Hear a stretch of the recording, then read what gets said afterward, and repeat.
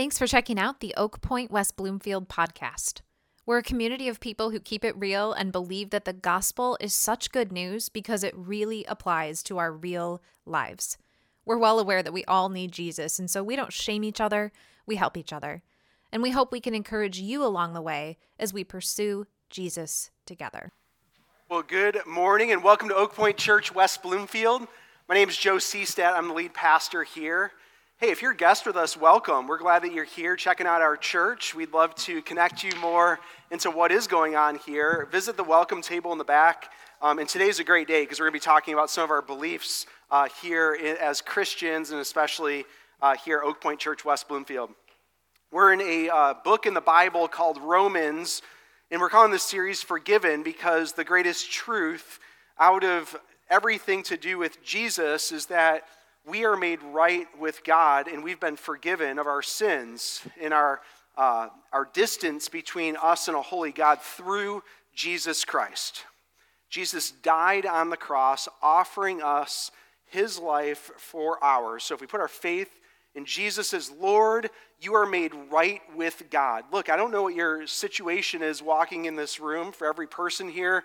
I don't know what your status is with God. If you're in relationship with him, if you feel like you've been forgiven by him, if you have peace with him, look, I want to tell you, through Jesus is how you receive peace. You can't buy that. There's no material possession that you could have. There's no job that you could have. There's no wife and kids that you could have that could give you that type of peace. It's only through Christ. So you can have that peace through him. We're forgiven. And that's what this book is all about. And we've been looking for the past 13 chapters. We're on week 19 right now, and we're heading into chapter 14 out of a 16-chapter book. And last week, we saw how we can all live peaceable lives. We can have peace with others in our lives. And how do we do that? Well, we do that by honoring our leaders, giving them the respect that's due to them, submitting to our authorities. We do that by loving our neighbors, showing them agape. Remember that sacrificial type of love that Jesus showed us on the cross. And then we do that also by shining Christ. You know, we have this great message that we hold on to. We don't want to just keep that to ourselves. We want to share that with other people. That's how you can live peaceable lives. This week, we're going to get into the topic of convictions, of what's going on in the inside of what you believe. And here's my claim for you today. Convictions about faith can propel gospel advancement. Out of anything that you could possibly do in life, from your family to your career, to your friendships, to your vocations, to your hobbies, anything that you could possibly do, the most important thing that you can do is to love the Lord Jesus and to share his love with other people, making disciples. Convictions are what propel people throughout all types of church history to make major advancements empowered by the Holy Spirit to see gospel advancement. When I say conviction, what I mean in this sense is those deep-rooted beliefs, the things that you know, and you're willing to kind of like go to bat for those beliefs, those deep-seated beliefs that you have. All throughout church history, for the past 2,000 years, there's been person upon person and groups of people that God has used that have deep convictions, their beliefs. The Holy Spirit fans the flame on them, and then they are used to propel movements all throughout history. Take the Apostle Paul, who we've been seeing a lot of through the book of Acts, and the writer of this letter. The Apostle Paul had a deep conviction to go and reach Gentiles with the gospel, the message of Jesus Christ. And his conviction led him for 2 decades or so to travel around the known world at that time, planting dozens of churches, seeing thousands upon thousands of people be saved because of their trust in Jesus Christ as Lord. Convictions can be a really good thing, and they can propel gospel movement. Here's the problem. Convictions about faith can also hinder gospel advancement. And that's usually because it's somebody with that one strong opinion within maybe a local church body or maybe in a one-on-one conversation that says something and they believe it to be so strongly, and it's like when you hear it, it can actually hurt your walk with God. It can take you back a couple of steps. Let me give you an example. When I was first a believer, a couple months in, Renee and I, our family attended 2 different churches. One church we went to because our friends invited us there. It was a really growing church, and we went there on Sunday mornings, and we did all the programs. We did the marriage classes, we went to the conferences. We were there most every Sunday morning. That was one church. The other church was a church that we went to on Wednesday nights for Bible study, and they had a really cool kids program that our kids participated in. So we were kind of doing the 2-church thing for a little while. Now, at the first church, I was invited to attend a men's 2-year men's ministry where I was learning from the Word of God, a Bible study. It was led by an elder at the church. And he and I were getting pretty close. In fact, I'd hang around after the men's groups, and I'd talk with him. He played minor league baseball, and so did I, and we both played college baseball. So we had a lot of baseball stories, and I'm just early in my walk and getting very close with him and everything that we're going through as men there, and we're texting and things like that throughout the week. The other church, I loved the way that the pastor taught, and I learned so much. I would take a notebook, and I would write down like everything all the time. I'd lurk around afterwards. Our kids would kind of like run around. Renee and I'd be hanging out. We invited, I'd be talking with the pastor. Renee and I invited the pastor and his wife over to our house a bunch. We were getting deep into the Word of God and trying to learn things. Now, when I was early in on my faith, first several months, I was like a toddler with excitement. I was pure and innocent. All I wanted to do was like learn more. I was watching like the Christian movies, and I was just on this joyride. I was journaling for the first time, writing down everything that God was giving me. I was going on walks, and everything was different. And I saw the world through like these innocent eyes. Then something happened.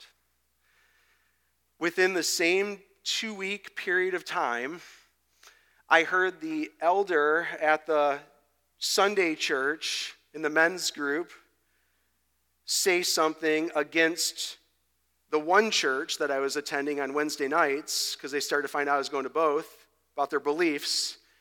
And then within those same 2 weeks, I heard the pastor on that Wednesday night group say something bad about the beliefs of the Sunday church. And the way it went was the elder at the men's group had heard me talking and asking a bunch of questions, a bunch of curious questions about the things I was learning. And he said this. He said, "Joe, the traditional church is dead. The church you're going to, I wouldn't listen to what they say. That's a dying church." And the reason why I said that is because the things I was learning there were really deeply rooted in traditions of the faith, a lot to do with Calvinism, and it was kind of talking about the sovereignty of God. I was bringing these things back, and that was his comment to me, and it hurt me so bad. It left me confused. It was like up to that point, I was totally innocent. I was just like thinking we're all on the same team and things like that. And he said that thing, it made me wonder, like, and confused and not know what to do. Within 2 weeks, at the other church, they brought in a speaker and did this conference, and it was looking at the gifts of the Holy Spirit. And it was a confusing weekend for us. They brought in these speakers, and Renee and I wanted front row, so we sat literally in the front row. And there was this one speaker on Friday night that called forward anybody who wanted to be prayed over, and there was like 40 people kind of right in front of us. And Renee and I are there in the front row, and this pastor, without really explaining what he was doing, he just started to go like person by person. He like put his hand on their forehead and was like slaying them in the Spirit. If you've never seen that, it's what you see like on TV. Like he'd like put his hand, he said, "Receive the Holy Spirit, receive the Holy Spirit, receive the Holy Spirit." Bam, people would be like falling down. And like one large lady like fell right in front of us on Renee's purse. I'm like leaving there confused. And so I started sharing that with the Wednesday night pastor, and he said this: "You better watch out. That church is playing with strange fire. All throughout the Bible, God doesn't like it when we do improper worship practices, and I wouldn't be anywhere around that church." I went from feeling innocent and curious to feeling judged and confused all within 2 weeks' time, because each of those leaders had convictions about their beliefs and they handled them a certain way with me. Look, today is all about convictions in your faith. Convictions about your faith are not a bad thing. Convictions, beliefs about what you know to be true, even if it's a little different than other people in this congregation, that is not a bad thing. But I want to show you today a few general guidelines about how we are told to manage our convictions about the faith. It's not bad to have beliefs that might be different, but we are called to steward and manage those beliefs in an inviting, good way. So here's my greatest hope. Look, if you're a believer and you're deep-rooted in some of the things you believe about the faith, God bless you. I'm so glad that you're here. We need that. We want to learn how to manage that, not condemn other people. If you're newer to the faith, maybe you're still wrestling with things like I was, and I still am in some ways, it's okay. And I want you to feel encouraged and welcomed at this church, to feel curious and not feel like you have to have everything figured out, and you know that you're not going to be slammed for a question that you ask. And finally, if you've never settled it with God, if I were to ask you, do you have a personal relationship with Jesus Christ? I'm not talking about religion. I'm not talking about like what your parents had you do growing up. I'm talking about you personally. If you don't have a personal relationship with Jesus, my prayer right today is that somehow by the power of God, you will grow convicted of the most important thing, which is who Jesus Christ is, and it will change your life forever. A few general guidelines. Here's the first one. This is a quick one. Go out of your way to welcome new believers. Don't debate them. Romans chapter 14, verse 1 says this: "As for the one who is weak in faith, welcome him, but not to quarrel over opinions." We're going to stop there. That term weak in faith, it's not a bad thing.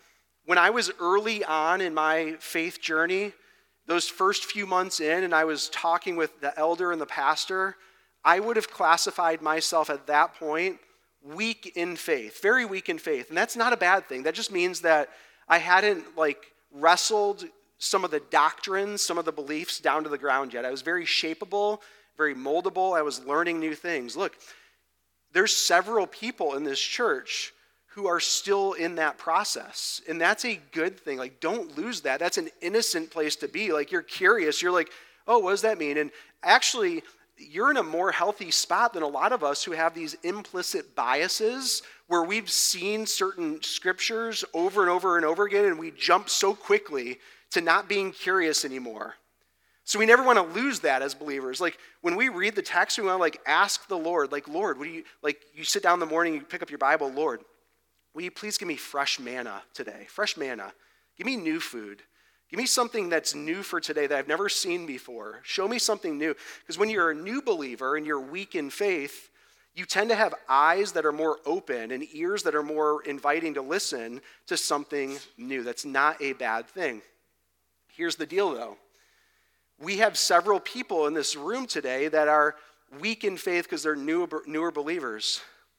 If you're somebody who's a little further along, your job is to welcome that person, not to debate them. There's no reason in the first 6 months of somebody being a believer to start talking about the differences between Calvinism and Arminianism. There's nothing good that will come out of that when you're trying to argue somebody about those types of things. Keep those to yourself. Your job, friend, if you're a little further along, invite that person in. Make them feel welcome.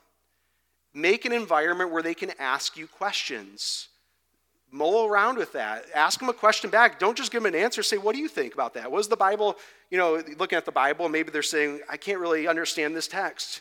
That's a really good question. You could say, well, what do you think? What do you think it says? Ask them questions. Be inviting. Be welcoming to them. So look, we have a great way at this church for people at every level of Bible skill to get very involved, and it's through life groups. At your life group, you have a chance to look at the text, the scriptures, be in a group environment led by two life group leaders, and think about things. I want to ask you, look around and find somebody in this church that you can welcome in. Maybe they don't have like a best friend at church yet. Maybe they're kind of on their own. Welcome them into something. Them into going to grab a meal together or coming to your life group. How can you make somebody feel welcomed in their newfound faith? That's the first general guideline. The next general guideline to manage your convictions about the faith is to do this, to legitimize the wide variety of opinions within the faith. Okay, so when I say the faith, I mean like the things that we all agree on. So there are certain things that we all agree on, and there's a wide range of opinions on things that there will be people in this room that have different opinions, and that's okay. And we want to legitimize that. We don't want to demean anybody or judge people and condemn them. Here it goes, Romans 14, 2-5. One person believes he may eat anything, while the weak person eats only vegetables. Look, if you haven't been following along in this, you're probably like, what? I thought we were reading the Bible here. What are we talking about? Eating vegetables? I'll explain it in just a second. Yeah, eating vegetables. Verse 3. Let not the one who eats despise the one who abstains. Let not the one who abstains pass judgment on the one who eats, for God has welcomed him. Who are you to pass judgment on the servant of another?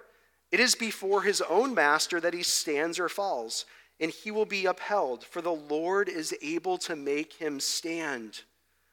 One person esteems one day as better than another, while another esteems all days alike.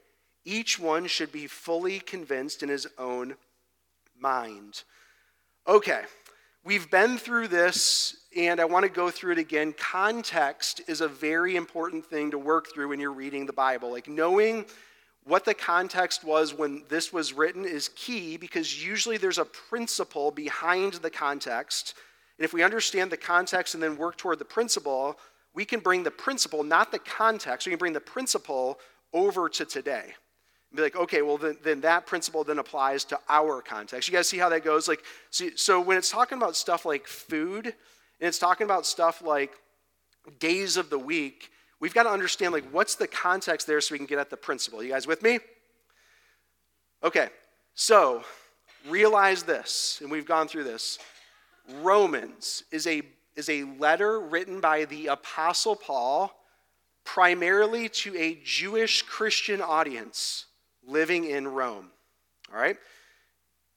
What we knew about that was that Rome, by this point, really hadn't had a pastor there. Not an apostle, no apostle had visited there, and really they were lacking leadership. So what Paul did in the first 12 chapters of this book was he shared like this dense amount of theology, like all these truths about who God is, the fallenness of human beings, the solution through Christ. He went through like thing after thing, and he would have done that in person.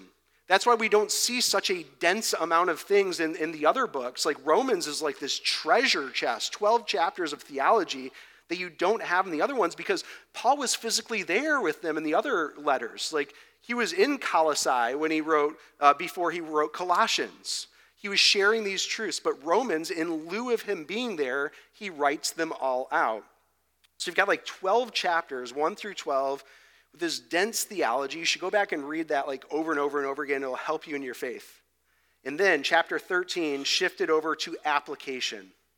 So really, we're in that section right now. We're in chapter 14. It's still on application. And the deal is that Paul probably wanted to get to things like what he's writing right now about vegetables and days of the week. He wanted to get to that point because that was like the true need of what they had to be shepherded on, like of what was applying right now. It's kind of like when your kid asks you a question and they're getting at like what the true application is, but like you take some time to talk about like the meaning leading up to that so they can better understand the application, right? So Paul takes like 12 chapters talking about meaning, and now he's finally getting to like what he's hearing about is going on in Rome. They can't figure out stuff to do with what they're supposed to eat or the days that they're supposed to celebrate. And we might not think that that's a big deal. That was a huge deal to these Jewish Christians. The most defining characteristics of being a Jew, like the outward expressions, were what went into your body of what you ate, and then the ways that you celebrated the high holidays and days of the week, like the Sabbath. That was like the biggest expression of that. So what Paul is doing is he's addressing those. And what I would submit to you is that those topics were very important to the people who were hearing them, but those topics are considered non-essentials. Non-essentials, that's my own label for it. You're not going to see that in Scripture. Non-essentials, meaning what Paul is saying is like, look, let each person be convinced in their own mind. So it's between that person and God.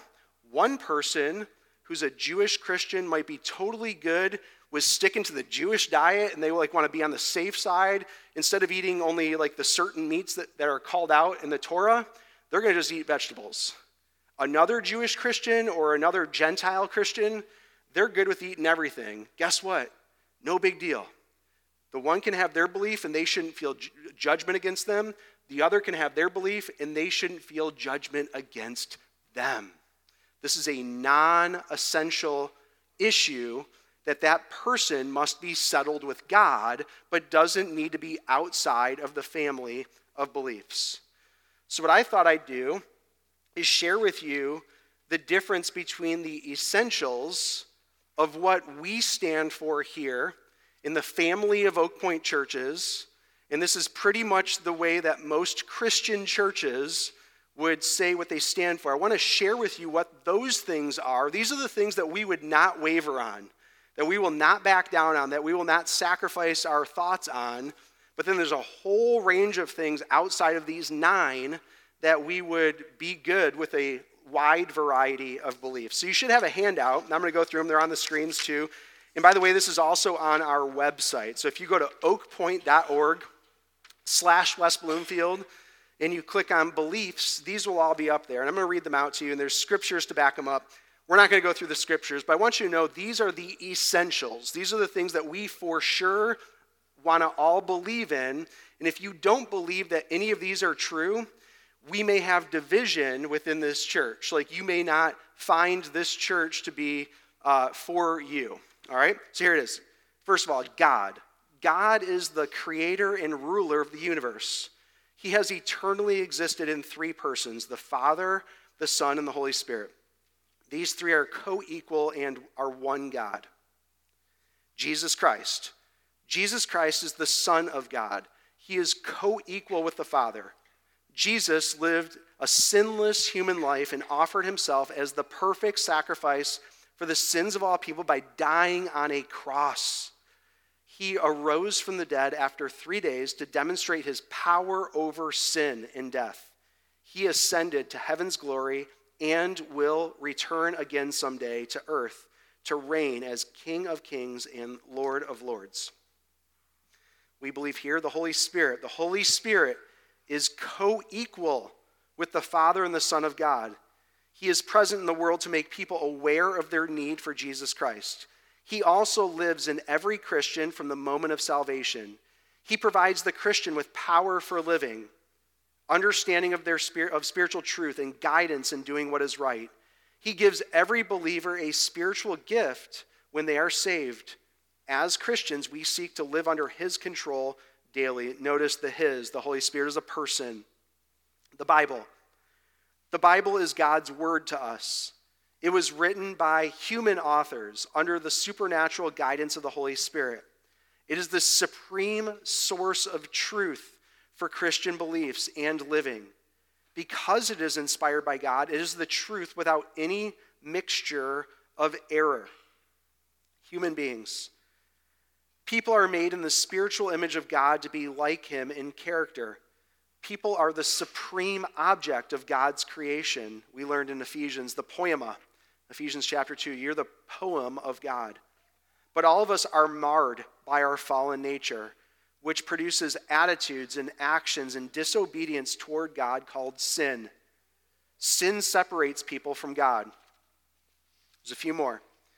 Salvation. Salvation is God's free gift to us, but we must accept it. We can never make up for our sin by self-improvement or good works. Oh, ouch. Like if you've been living under a faith belief where it's like you earn your way to rightness with God, that's not what we believe is true. Only by trusting in Jesus Christ as God's offer of forgiveness can we be saved from sin's penalty. When we turn from our self-ruled life and turn to Jesus in faith, we're saved. Eternal life begins the moment we receive Jesus Christ into our lives by faith. Eternal security. Because God gives us eternal life through Jesus Christ, the true believer is secure in that salvation for eternity.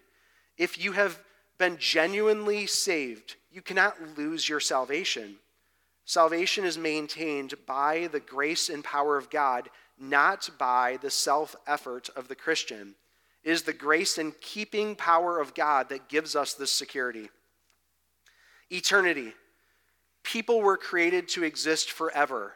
We will either exist eternally separated from God or by sin, or eternally with God through forgiveness and salvation.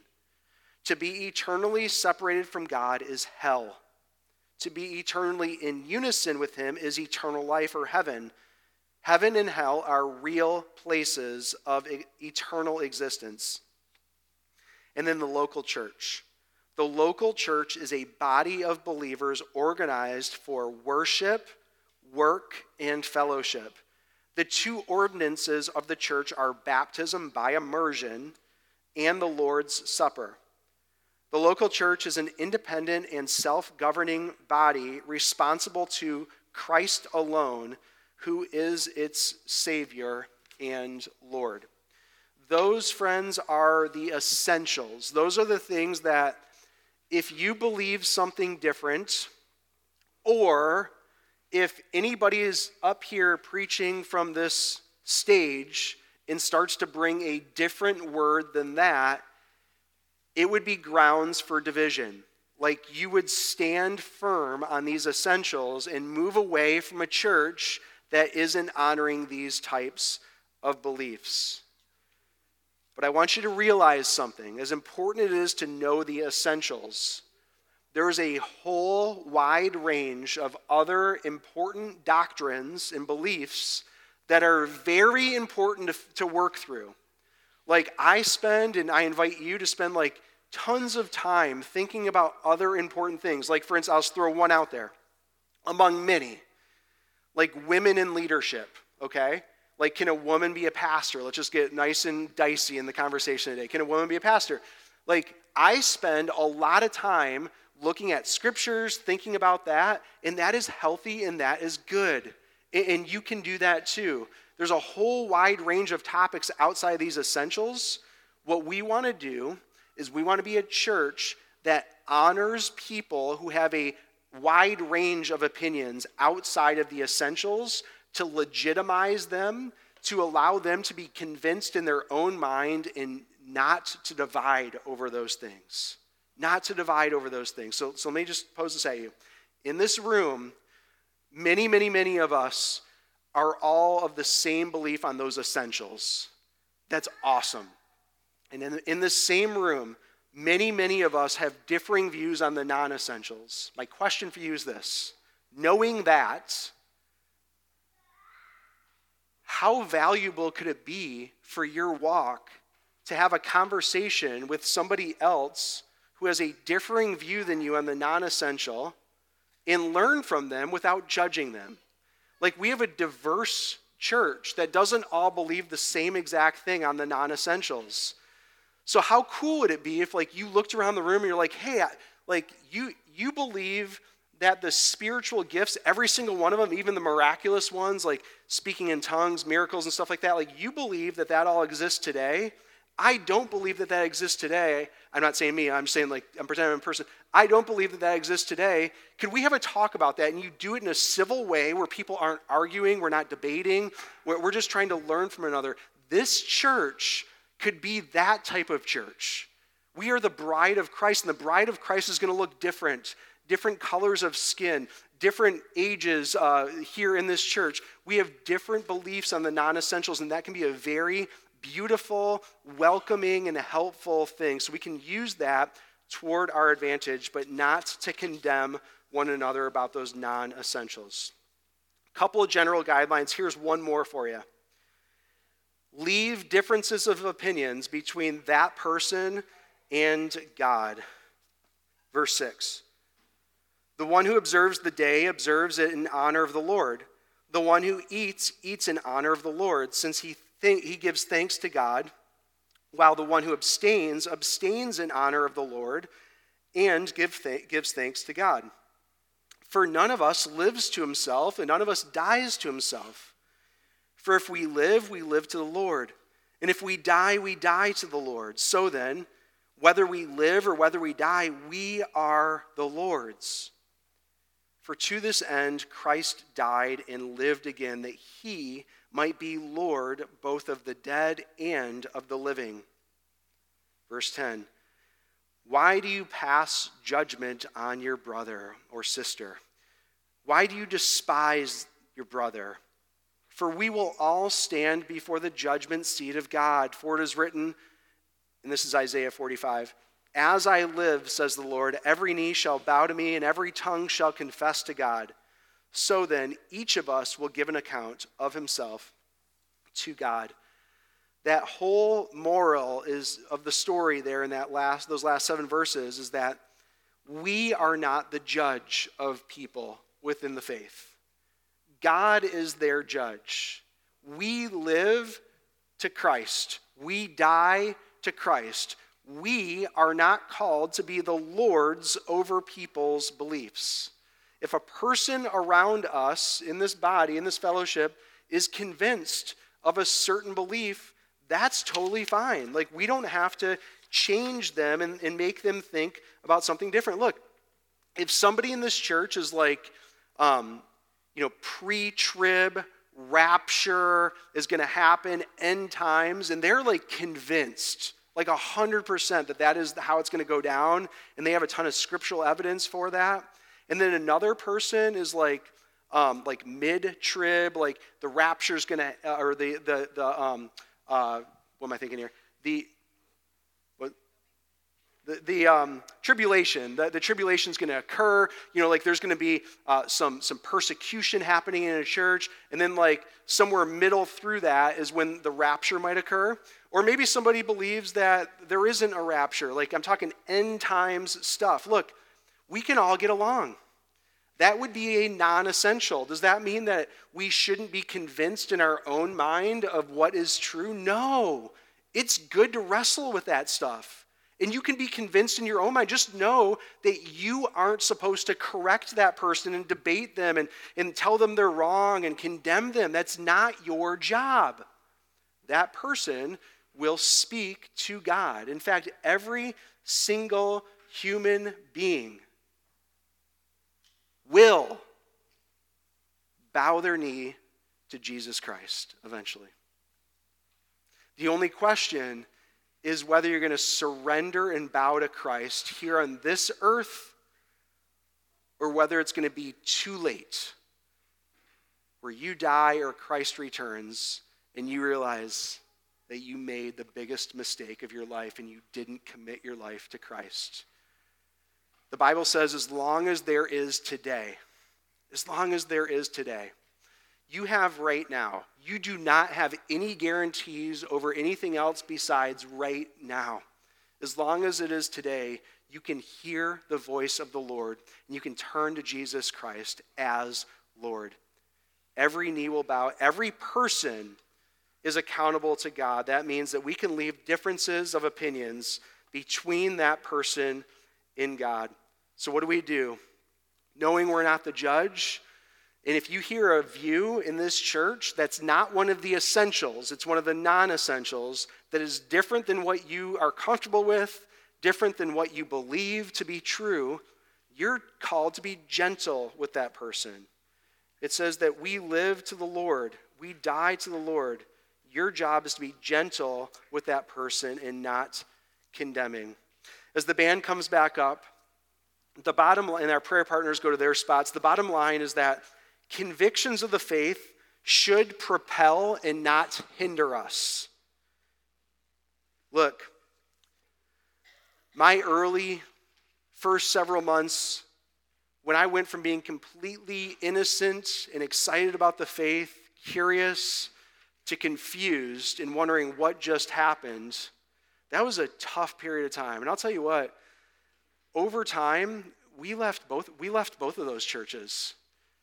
It was just too much. Like the intensity of like this one to this one to this became too much. And it jaded my view of pastors and elders and leaders. And I'll tell you, it could have been my story to have left church altogether.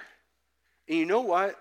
There's a whole lot of people out there that have that experience, and what happens is you never see them back on a Sunday morning ever again. They do the whole Christian thing on their own, but they're like, I'm not stepping foot in a church again. Those people are crazy. They fight. And that's why we have like so many different beliefs and why it is hard to always get along within the church. Fortunately, the Holy Spirit had a plan for Renee and I and our family. The Holy Spirit, God kept us ingrained in the church.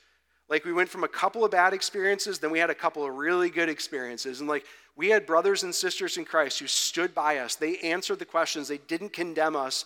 And we grew in our faith. We grew in discipleship. But there's a whole lot of people out there that haven't experienced that. I want this church, under the lordship of Jesus Christ, to be a church where you can feel welcomed, and you can feel curious in your faith. And you don't have to feel judged when you walk in these doors. We want to be that type of church around here. Perhaps for somebody here, you haven't ever been convinced about Jesus Christ as Lord. And look, I'm speaking to you right now. If that's you, if I were to ask you right now, have you been saved? And you don't have a firm yes on that, I want to ask you to listen to me for a moment. Look, out of everything I just talked about, talking about these vegetables and days of the week, the most important thing to wrestle to the ground is this one question. Who do you say Jesus Christ is? Who do you say Jesus is? Because that's what Jesus asked his disciples. And the only valid answer is that he is the Christ of God. And this is what that means. That Jesus is God in human form. Every other faith system will divide and answer that differently except for Christianity. A Christian will answer that Jesus is the Christ of God. So let me ask you, who do you say Jesus is? Is he the Lord of your life? Is he the Christ? Jesus is God in human form who came to this earth to live the perfect life, the life that we couldn't live. We are marred by our own sin. Jesus lived a perfect life, and Jesus went to the cross to die obediently there. At the hands of his accusers, he went there obediently, took on our shame, took on our condemnation, took on our curse and judgment against us at that cross. For anybody who would call on him as Lord, he took that on instead of you. We all deserve to have that. He took it on instead. And then Jesus died on that cross. And he rose back to life on the third day, showing his defeat of sin, showing that he is the conqueror, showing that he is alive. And Jesus is coming again soon, at any moment. Is he your Lord? Would you call him the Christ of God? In a moment, I'll offer an opportunity for you to pray, to ask him to be the Lord of your life. For the rest of us, for those who are Christians, look, I've got a couple of questions for you. Here's one. Where should you become more convinced? Have you been kind of going about all the beliefs of the faith sort of laissez-faire, like just kind of going along for the ride? Maybe you like the fellowship when you come here on a Sunday morning or in life group, but maybe it's time to sharpen the pencil. Maybe it's time to open a book. Maybe it's time to consider deeper things of the faith. Where is God asking you to become more convinced in what you believe? And on the flip side, where should you become less condemning? If it's one of those non-essentials outside of the 9 things that I read off, if it's something outside of that, but you are so convinced that you know that you have a judging attitude and you want to condemn people, maybe even not with your voice, but you know in your heart that you think a certain way toward that person. Look, newsflash, we can spot hypocrites from a mile away. If you've got something that's sour in your heart toward another brother or sister, they probably know that. So where can you benefit by being less condemning? It's okay to be convinced. It's not okay and not biblical and not holy to be condemning toward people in those non-essential beliefs. Would you stand up and would you bow your heads for prayer?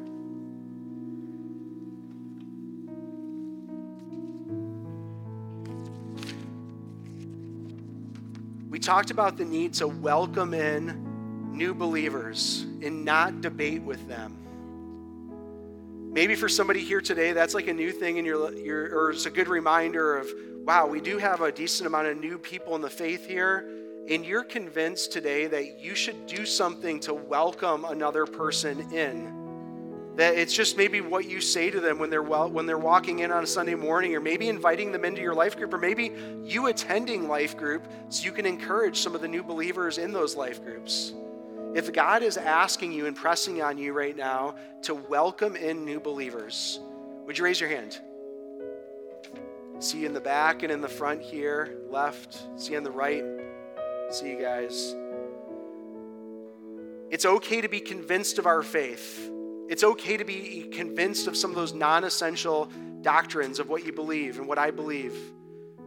But maybe the challenge for you today is to legitimize all of those beliefs, those non-essentials, to legitimize another human being, to treat them as a legitimate other and not a judging point in your own mind. If that's your challenge today, to legitimize people with different beliefs than you outside of the essentials, would you raise your hand?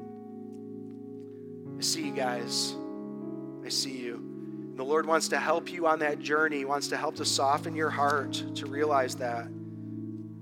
Finally, is there somebody here today, when I asked about your stance on the most important question of all time, who do you say Jesus Christ is, that up to today you haven't settled that answer? And maybe right now you're convinced that you need to turn to Jesus Christ to get that forgiveness from your sins and have rightness with God. And if that's you, I want to invite you to raise your hand.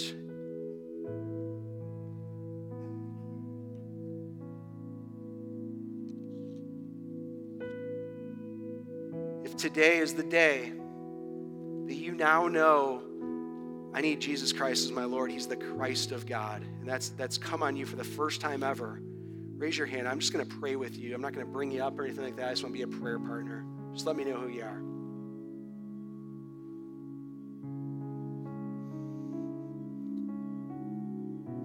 Father, I thank you. I thank you that we have a diverse church. I thank you, God, that we are not all thinking exactly the same thing about everything. I thank you, Lord, that we are a welcoming church. God, we want to stay that way. We want to be open to the non-essentials. We want to be convinced in our own minds, but we don't want to be condemning toward our brother or sister. We want to love them. We want to serve them and show them your love, Jesus. And it's in your name we pray. Amen.